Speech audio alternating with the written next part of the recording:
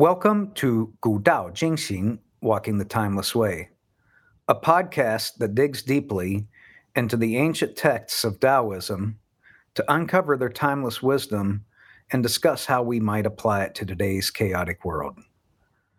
I'm Ian Felton, a practicing psychotherapist, and I'm joined by my co host, executive coach David Wong. Morning, David. Good morning, Ian. How are you today? I'm doing well. How about you? It's fall is in full force up here. We're seeing the leaves are changing. We're still where it's mostly green on the trees, but some trees have completely dropped all of their leaves. Some are beautiful golds and really bright reds and kind of glowing orange and lots of things in between and lots of green. So I think we still have maybe a week of peak leaf color changing, and then of course we'll be deep into fall and just lots of brown remnants left on the trees. I see. Well, this is the time of the year that if you're interested in photography, is to walk around in your neighborhood and take some good snapshots of those, spectacular colors. Yeah, I have some intentions to get out with the camera and hopefully find some interesting birds perched in front of some of those beautiful colors can make for a great background. But I've also been a little lazy this week, so we'll see. Well, if I want to say, well, share maybe some beautiful photos. Maybe that will give you some incentive, to get outdoors. I will take whatever incentive I can get. So yeah, I will make a point to try to take a nice photo this week. Great. So I know this week it's episode 51 for us, and we're continuing our progress through the return to Tao Te Ching. And so this week we're going to get into chapter 8, which is really about Lao Tzu's water metaphor, which water it's a significant metaphor in Taoism. It's used to explain a lot of the qualities that we're also trying to emulate. And so we're going to talk about that today, but I'm wondering if you would be willing to start off by reading chapter 8 for us. Yes. Okay. Let me do. 上善若水，水善利万物而不争，处众人之所恶，故几于道。居善地，心善渊，与善人，言善信，正善治，事善能，动善时。夫为不争，故无忧。 Thank you. And I know we were talking about translations, and hearing you read the Chinese version, it makes me feel a lot more content with our selection, because just that rhythm of the biggest part of the chapter 8 with the 3 or 4 characters where Lao Tzu's describing water. And so I'm going to read that translation, and most of this is from a Red Pine translation, but I'm also going to use some pieces from a Lin Yutang version as well. Great. The best are like water, bringing help to all without competing. Choosing what others avoid, they thus approach the Tao. Dwelling with earth, thinking with depth, helping with kindness, speaking with honesty, governing with peace, working with skill, and moving with time. It is because he does not contend that he is without reproach. And so this theme of water, when we were preparing, we were talking about just the different qualities of water, and really trying to get at the essence of what this chapter was about. And we kind of, you had said something in our preparation that just seemed to be like at the real heart of it, which was the difference between cultivating our internal world versus fighting with the external world, and that kind of dynamic that we all have a choice in life. How much do we work on changing ourselves internally versus pushing against the environment, insisting that the environment change, or putting our will on the environment. And so, one of the things that you had talked about was that quote from Jefferson, and there was something that Jefferson said about being as strong as a rock when it comes to principle, but being flexible when it comes to style. So, what I'm wondering, David, if you would talk about this quote, or talk about what Jefferson was saying here, and maybe even bring in some examples of what that might look like in practice, perhaps bringing in some of your experience in corporate consulting. Mm-hmm.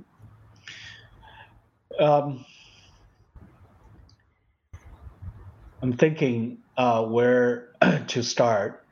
A lot of times, I think people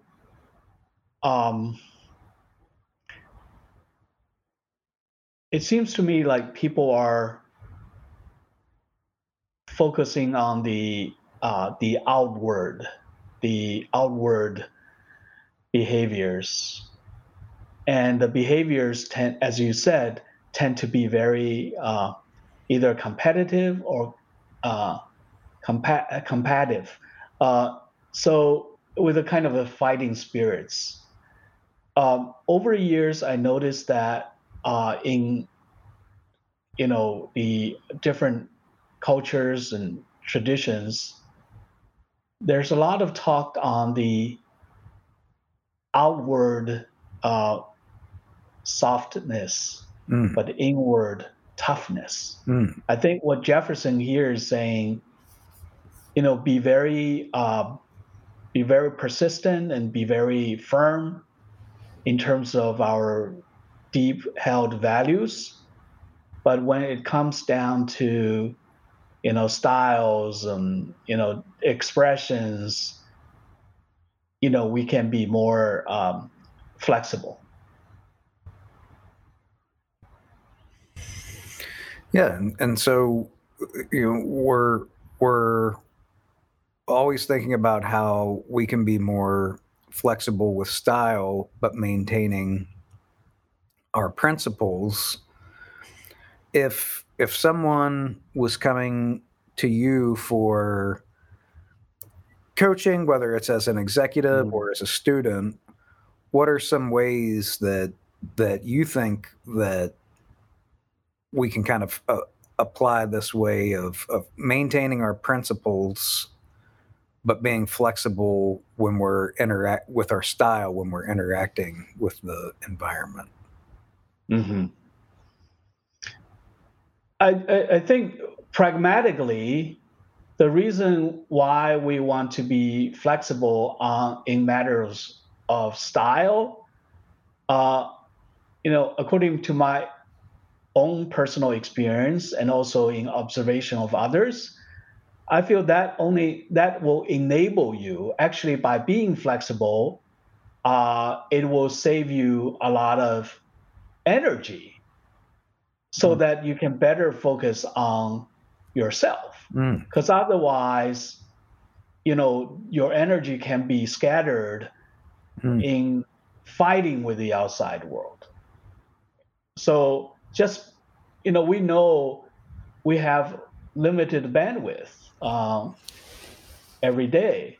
So if that energy is not smartly deployed, I don't think is a smart thing. So let's say in the corporate world, I find that sometimes more effective people, they're very they're very uh, shrewd or smart in picking up the battles. They don't get in all kinds of battles.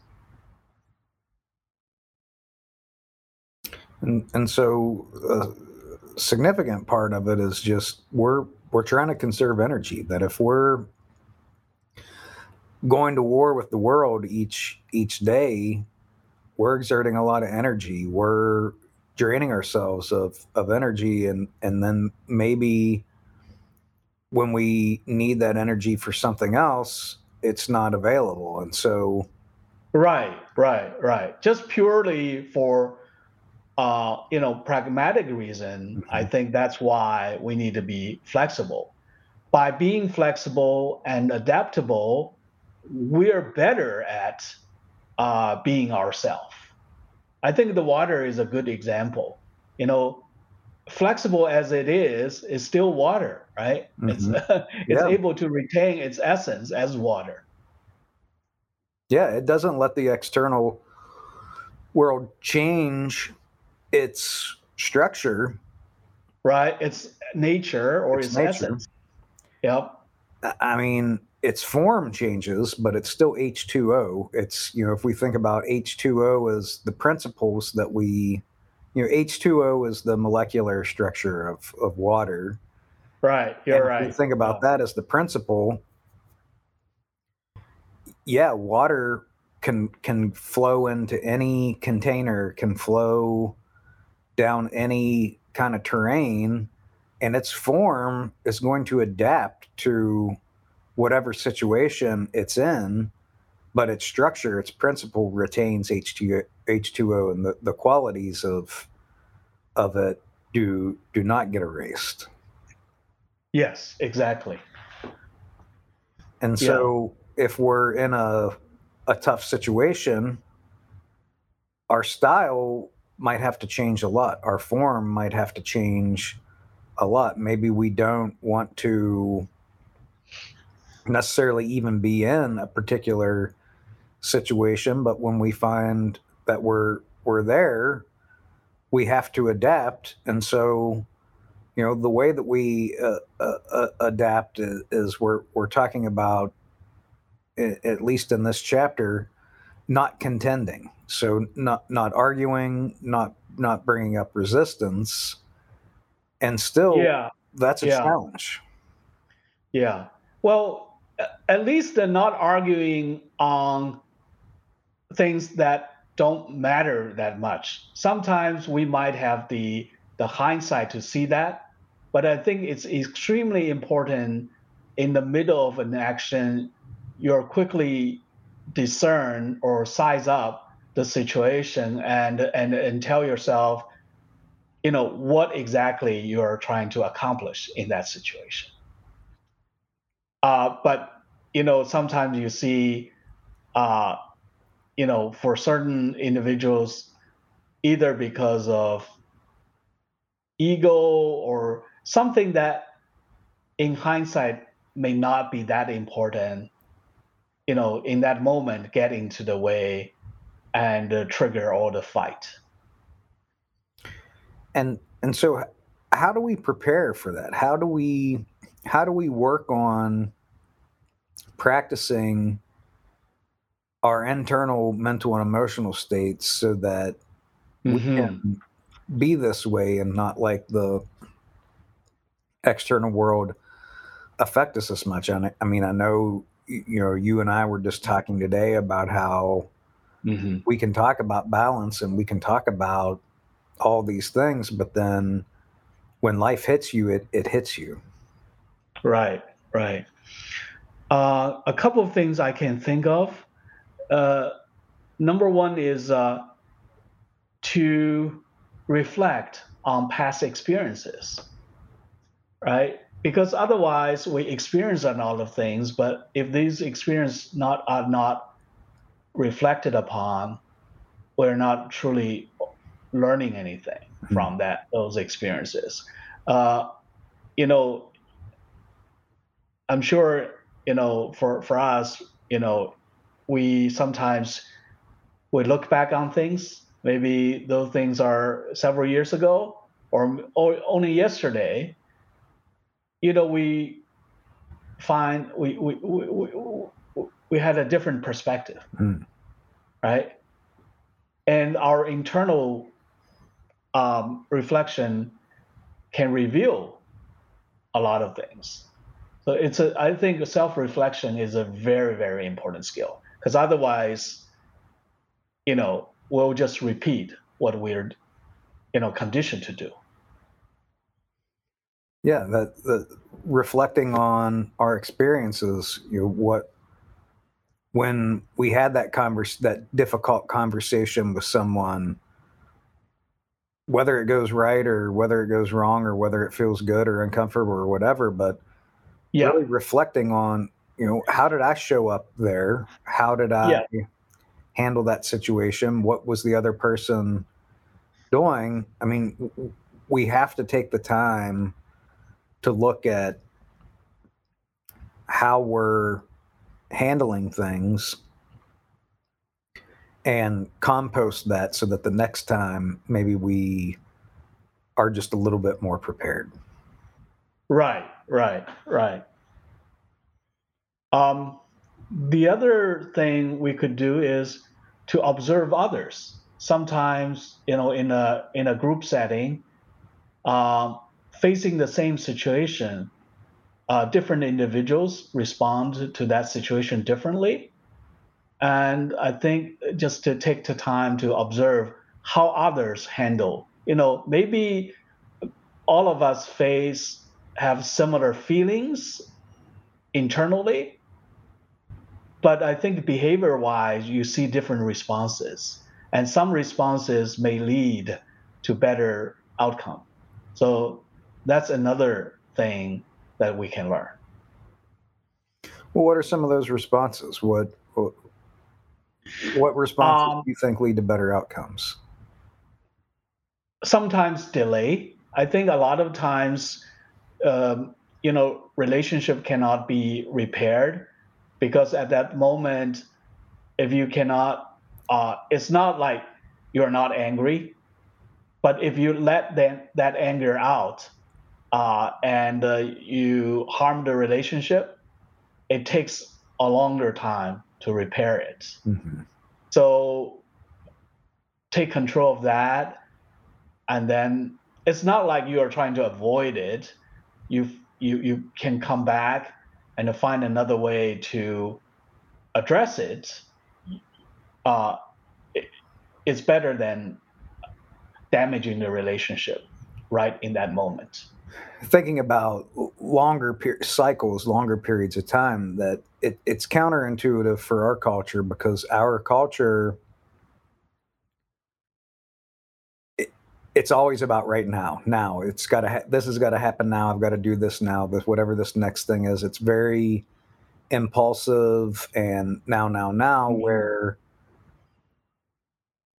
taking a train of thought where there's longer Mhm. cycles, bigger periods of time, bigger seasons, waiting for the right time for something, allowing space and time to Mhm. handle most of the problem, and then we don't have to interfere as much, which is also a part of Taoism, that we only Right. interfere as little as possible. So this might mean, just to use a metaphor, you want to cross a stream. Well, if it's springtime and the water is raging, if you force that and you fight that, you might find yourself in a really bad situation if you put yourself in that water. Mhm. But if you just wait a month or two for spring to work its course and you come back and try to cross that stream, it might be more like a trickle. Right. That's a good metaphor. Yeah. And so it might be the same with maybe human relations. Maybe we've gotten ourselves into a situation with a coworker or someone that we need to that we rely upon. If we force that situation because we feel like we need it now or we need to resolve it now, it can be like drowning in those intense emotions where if we give it some time and maybe wait for those emotions to calm or to change for the calmer and then revisit and return, we can actually resolve that situation without any argument or intensity at all. Yeah. It's interesting you mentioned the cultural aspects. I I share the similar observation that the American culture, I think we uh, you know, tend to focus on now.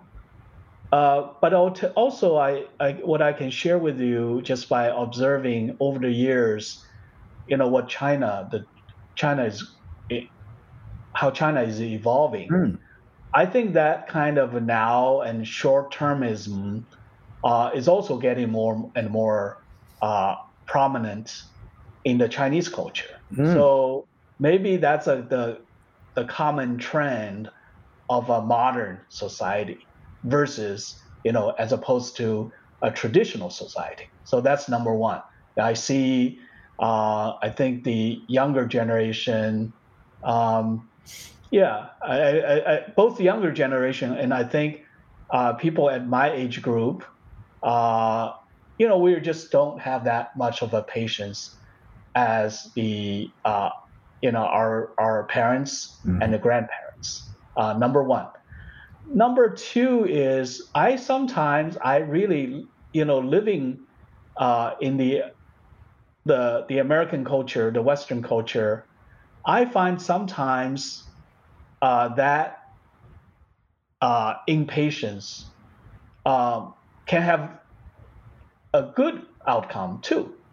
So Mm-hmm. the reason I say that is I think the Chinese traditional culture encourage people to be, let's say, more patient and long term wise. Mm-hmm. But I see sometimes if certain emotions, especially the negative ones, are buried or repressed Mm. or are not channeled in certain way, it also causes big problems.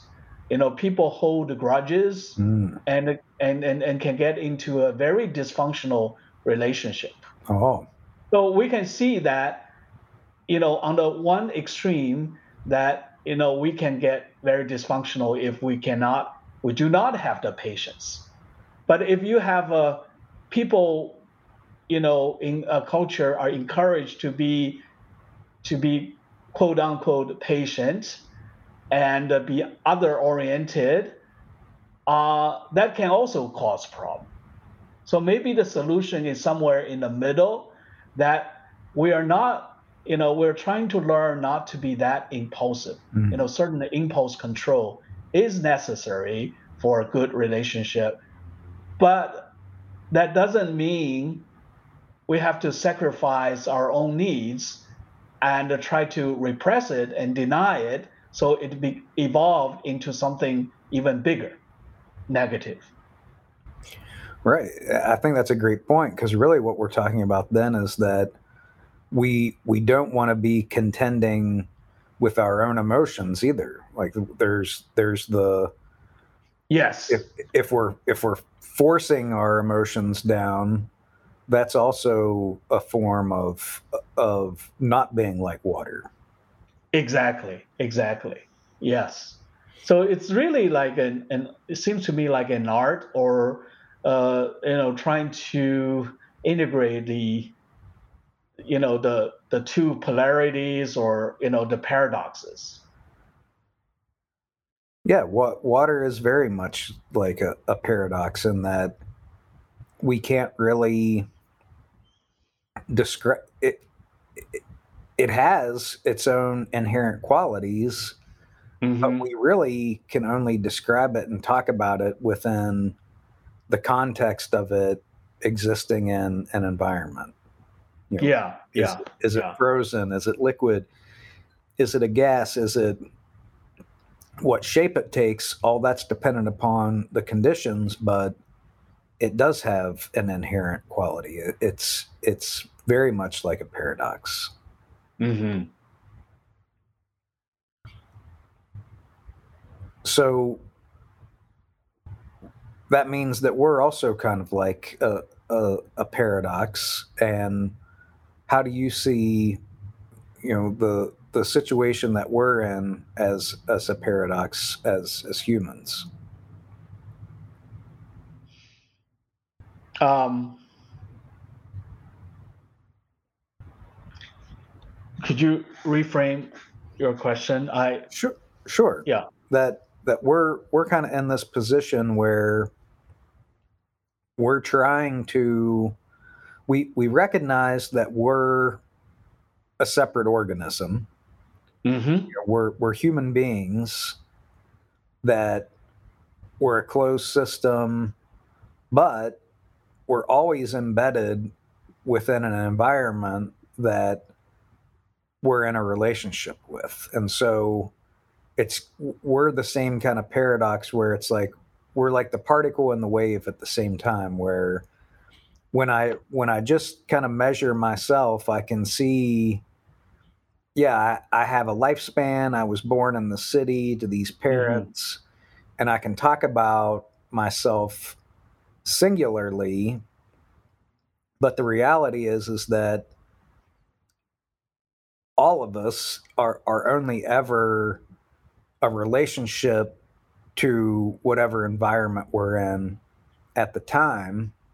And so we're not really separate beings, but we are. And that's what I mean by being paradoxical, that we are also just like water, and that yes, we are this separate thing, just like water is H2O, Mm-hmm. but how we're constantly unfolding is completely dependent upon the environment. So kind of again going back to the paradox that we are, which is that we're trying to maintain ourselves, but that's sort of an illusion, that our ourselves are always sort of this relationship to the environment.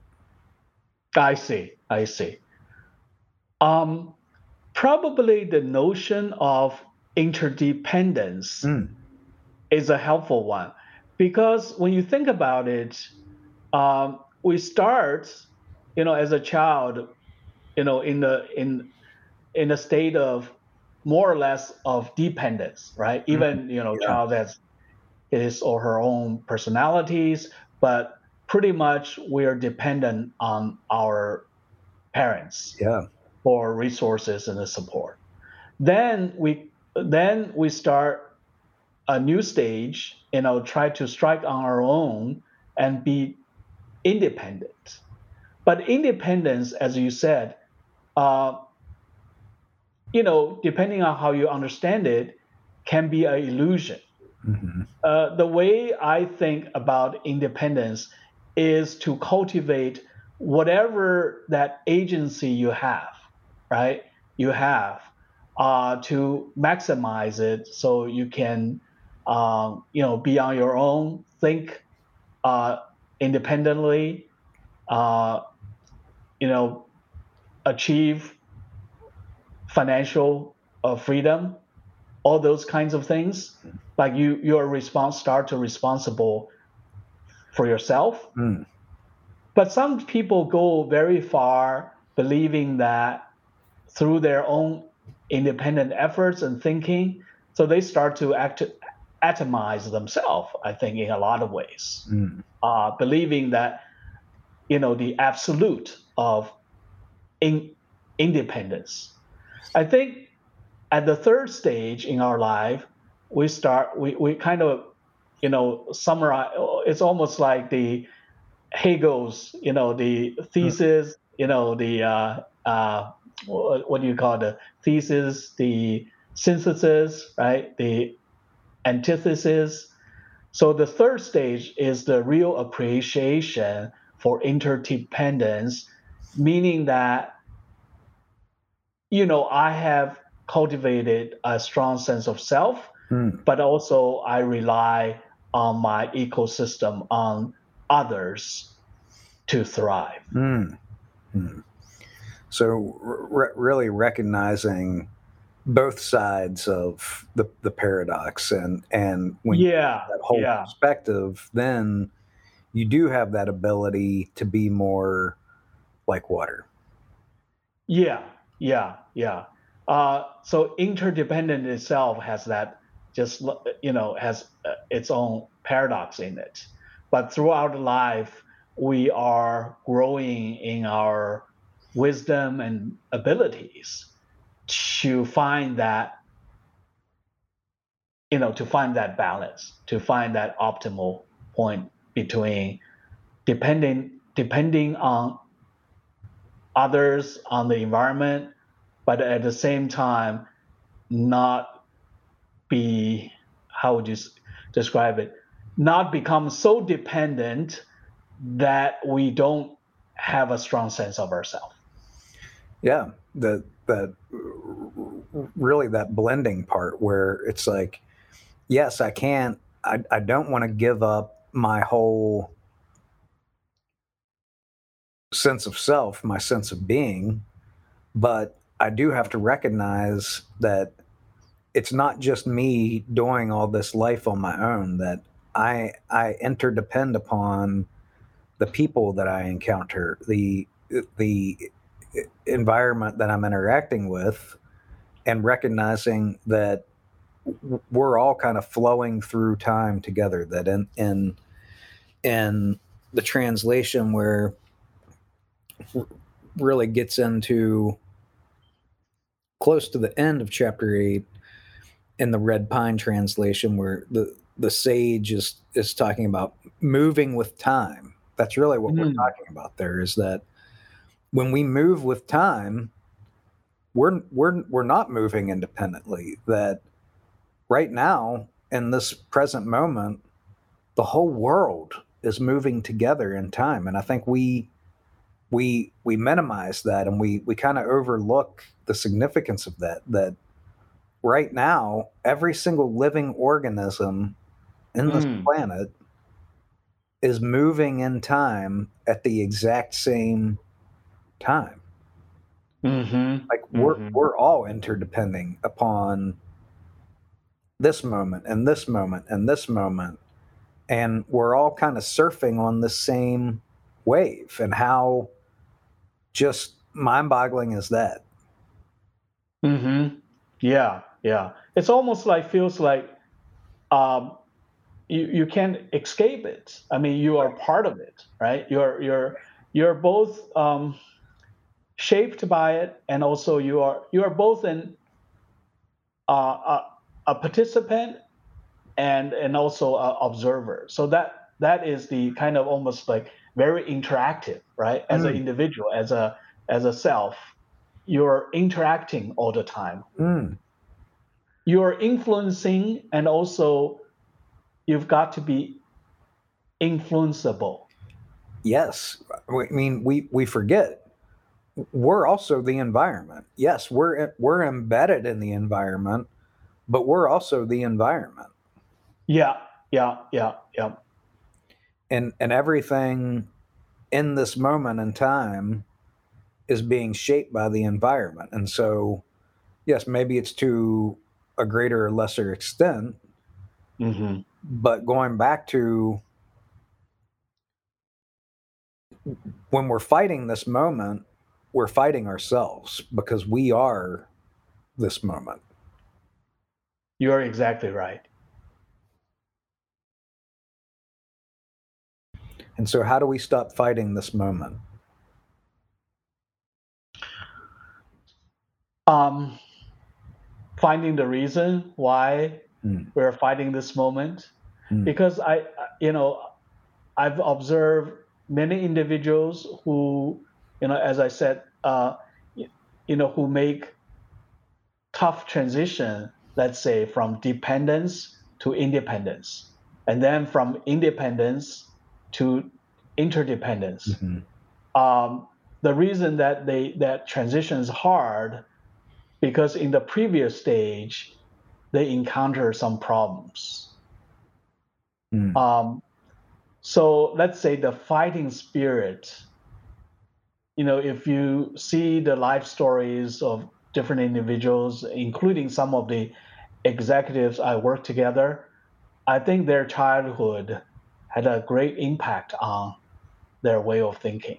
You would say, you would think that their education and business successes, would would kind of elevate them to a certain state of consciousness. But when you go a little bit deeper, still a lot of their childhood experiences stand in their way. What are the patterns that you've seen?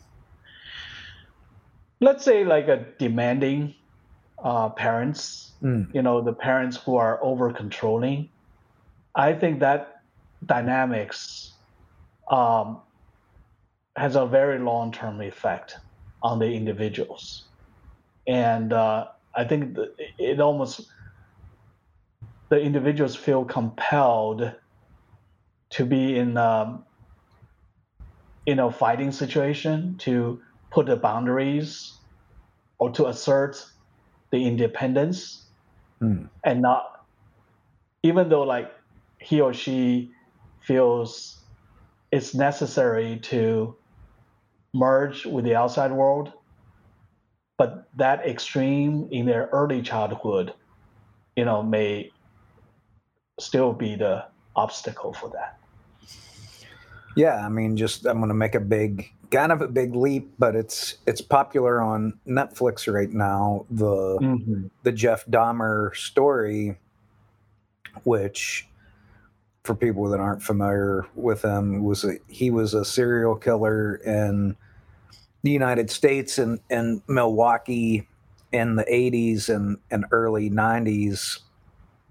But that's the thing that he talked about, was that he didn't want to be,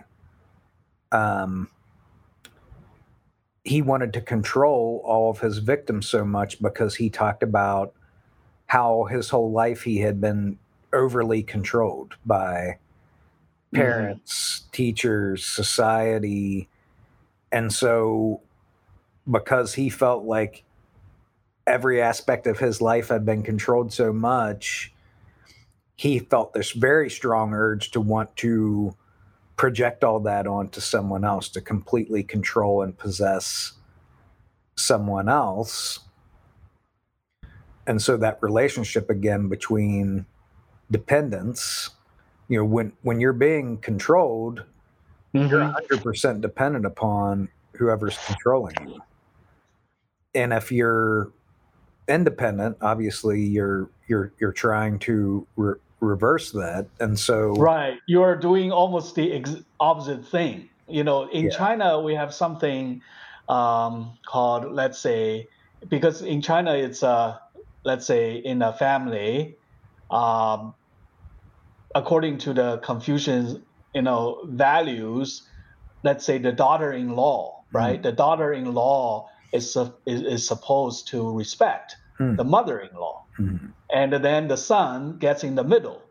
But once the daughter-in-law becomes the mother-in-law, she turned all the sufferings and tried to treat the new daughter-in-law in a very cruel way.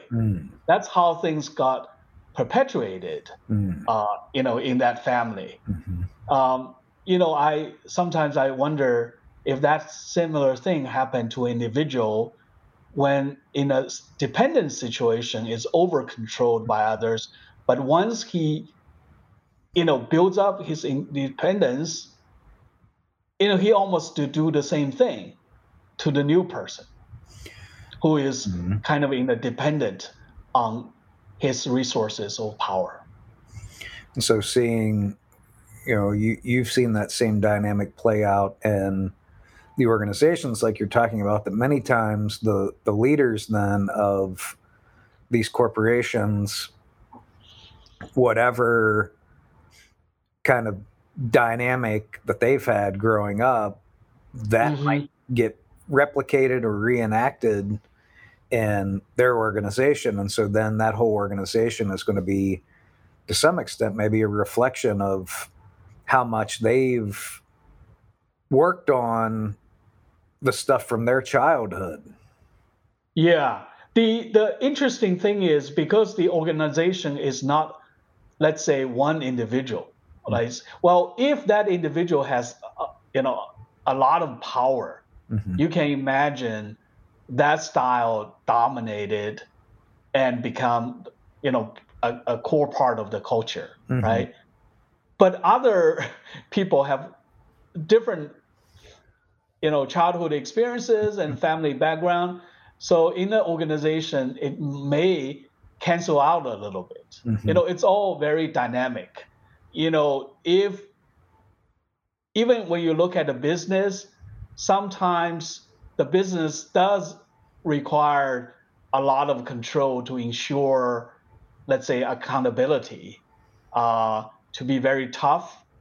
But so those individuals, maybe they could play a role, a constructive role in that. But the thing is, things are changing. So if they are becoming over controlling, and they realize the organization or the company needs to be more fluid and dynamic and more inclusive, then they get into trouble because of that, command and control. And so, kind of bring things kind of back full circle again. It's that then through the process of reflection that we're able to see, like, okay, I was too controlling in that situation, or I was too passive in that situation. And then we can kind of then better shape ourselves for these events so that when they happen, we're more prepared for how to flow through them like water. Well, yes, ideally, that if that self-awareness and self-reflection happens, then there is a good chance of, for positive change. I think a lot of times it doesn't necessarily happen that way because, let's say, the person, has certain blind spots, that powerful person. And the people around them, they are afraid, and also they are, they watch the style of that person. That person is not close-minded in the first place. So they don't bring up things. So then that style take the organization to a certain extreme, or dead end, or the business get into trouble. And that event, that crisis may wake him up if that person is not in denial. Yeah. So really, self-reflection and self-awareness is something that needs to be cultivated, and I think it varies from individual to individual. I almost feel like it requires it's definitely not something that people talked about it, but it doesn't happen easily. Certain individual, they may be already in their soul, they have those seeds to be awakened. And certain people go through life with all these similar mistakes, and they refuse to change and wake up. Yeah, we have to be open to it. Yeah. Once there's hope, when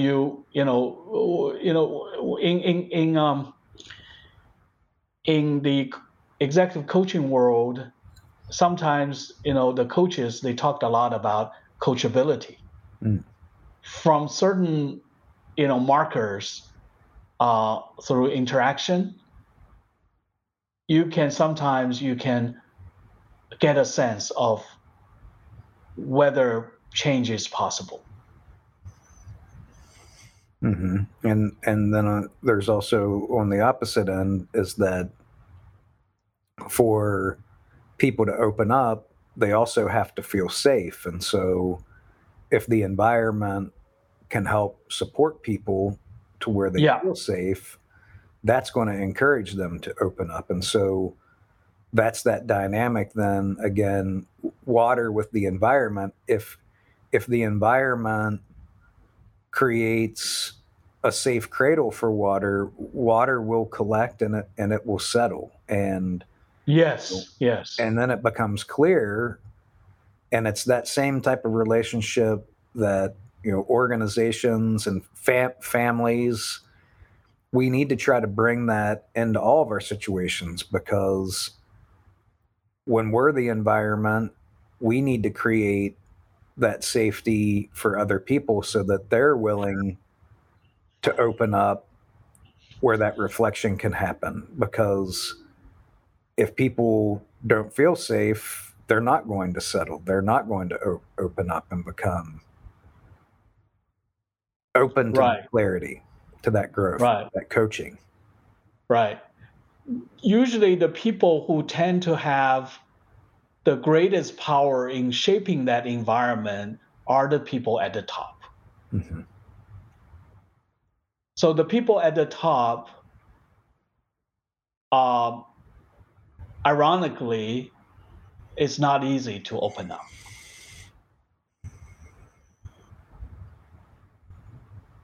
And what are the reasons why it feels like it's not easy for them to open up?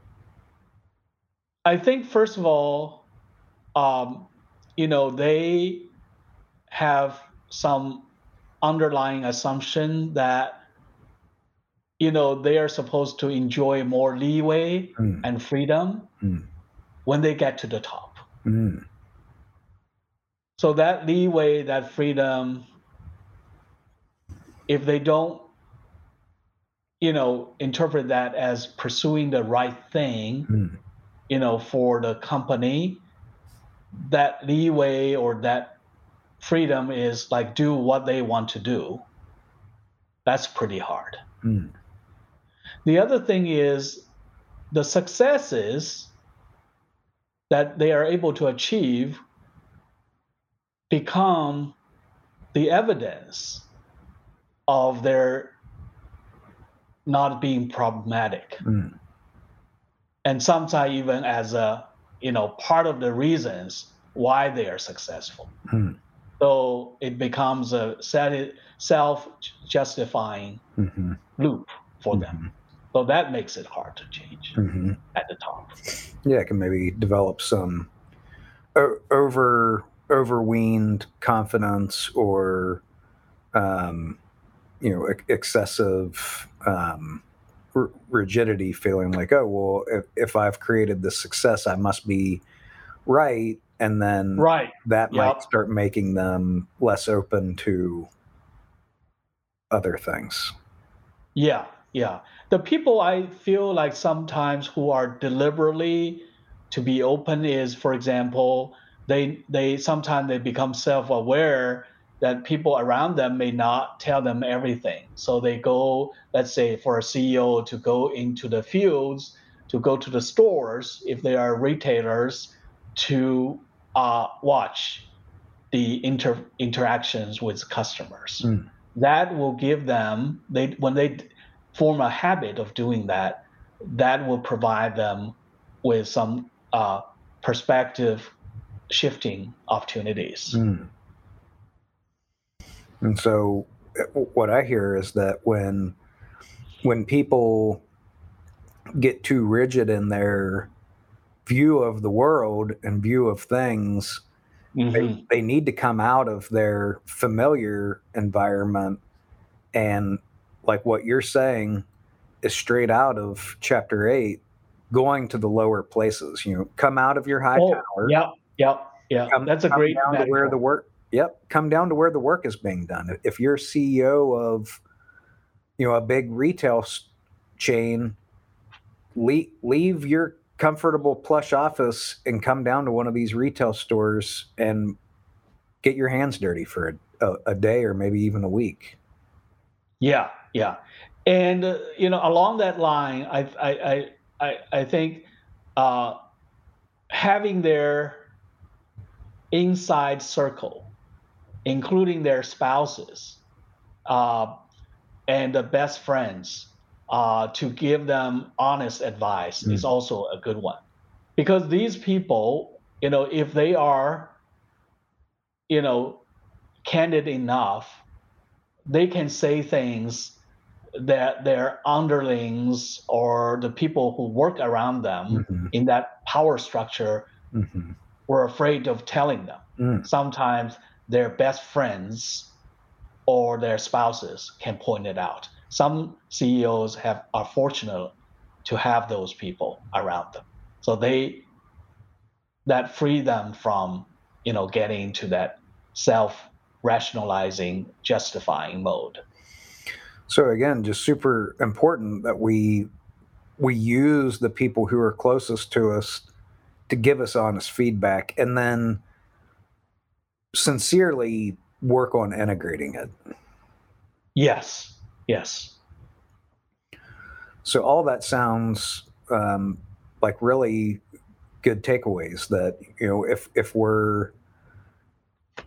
we're in a familiar environment and maybe our perspective is getting too limited, it's probably time for us to step out of that familiar comfort zone and go to those lower places and get a sense of what life is like outside of our comfortable little bubble. It's also important that we utilize our trusted advisors to Hmm. get honest feedback and say, like, hey, what do you think about how I've been acting in this way or that? And make sure that we don't react to it defensively, that even if we don't agree with it, we take it in, we listen to it, we reflect upon it. But all these things, we can see that water acts the same way. If it doesn't resist the external influence, it adapts around it. It goes to the low places. And these are some ways that we can do the exact same thing in our lives. That's a great way of putting it. Yes. Well, David, I appreciate the time that you've spent today talking through Chapter 8 with us and how we can be more like water. Um, I'm looking forward to discussing our next podcast, and I thank all of our listeners for joining us today. You can look us up on the web at walkingthetimelessway.com. We're always interested in hearing from you. Any questions or feedback, feel free to write to us. And until next time, take care.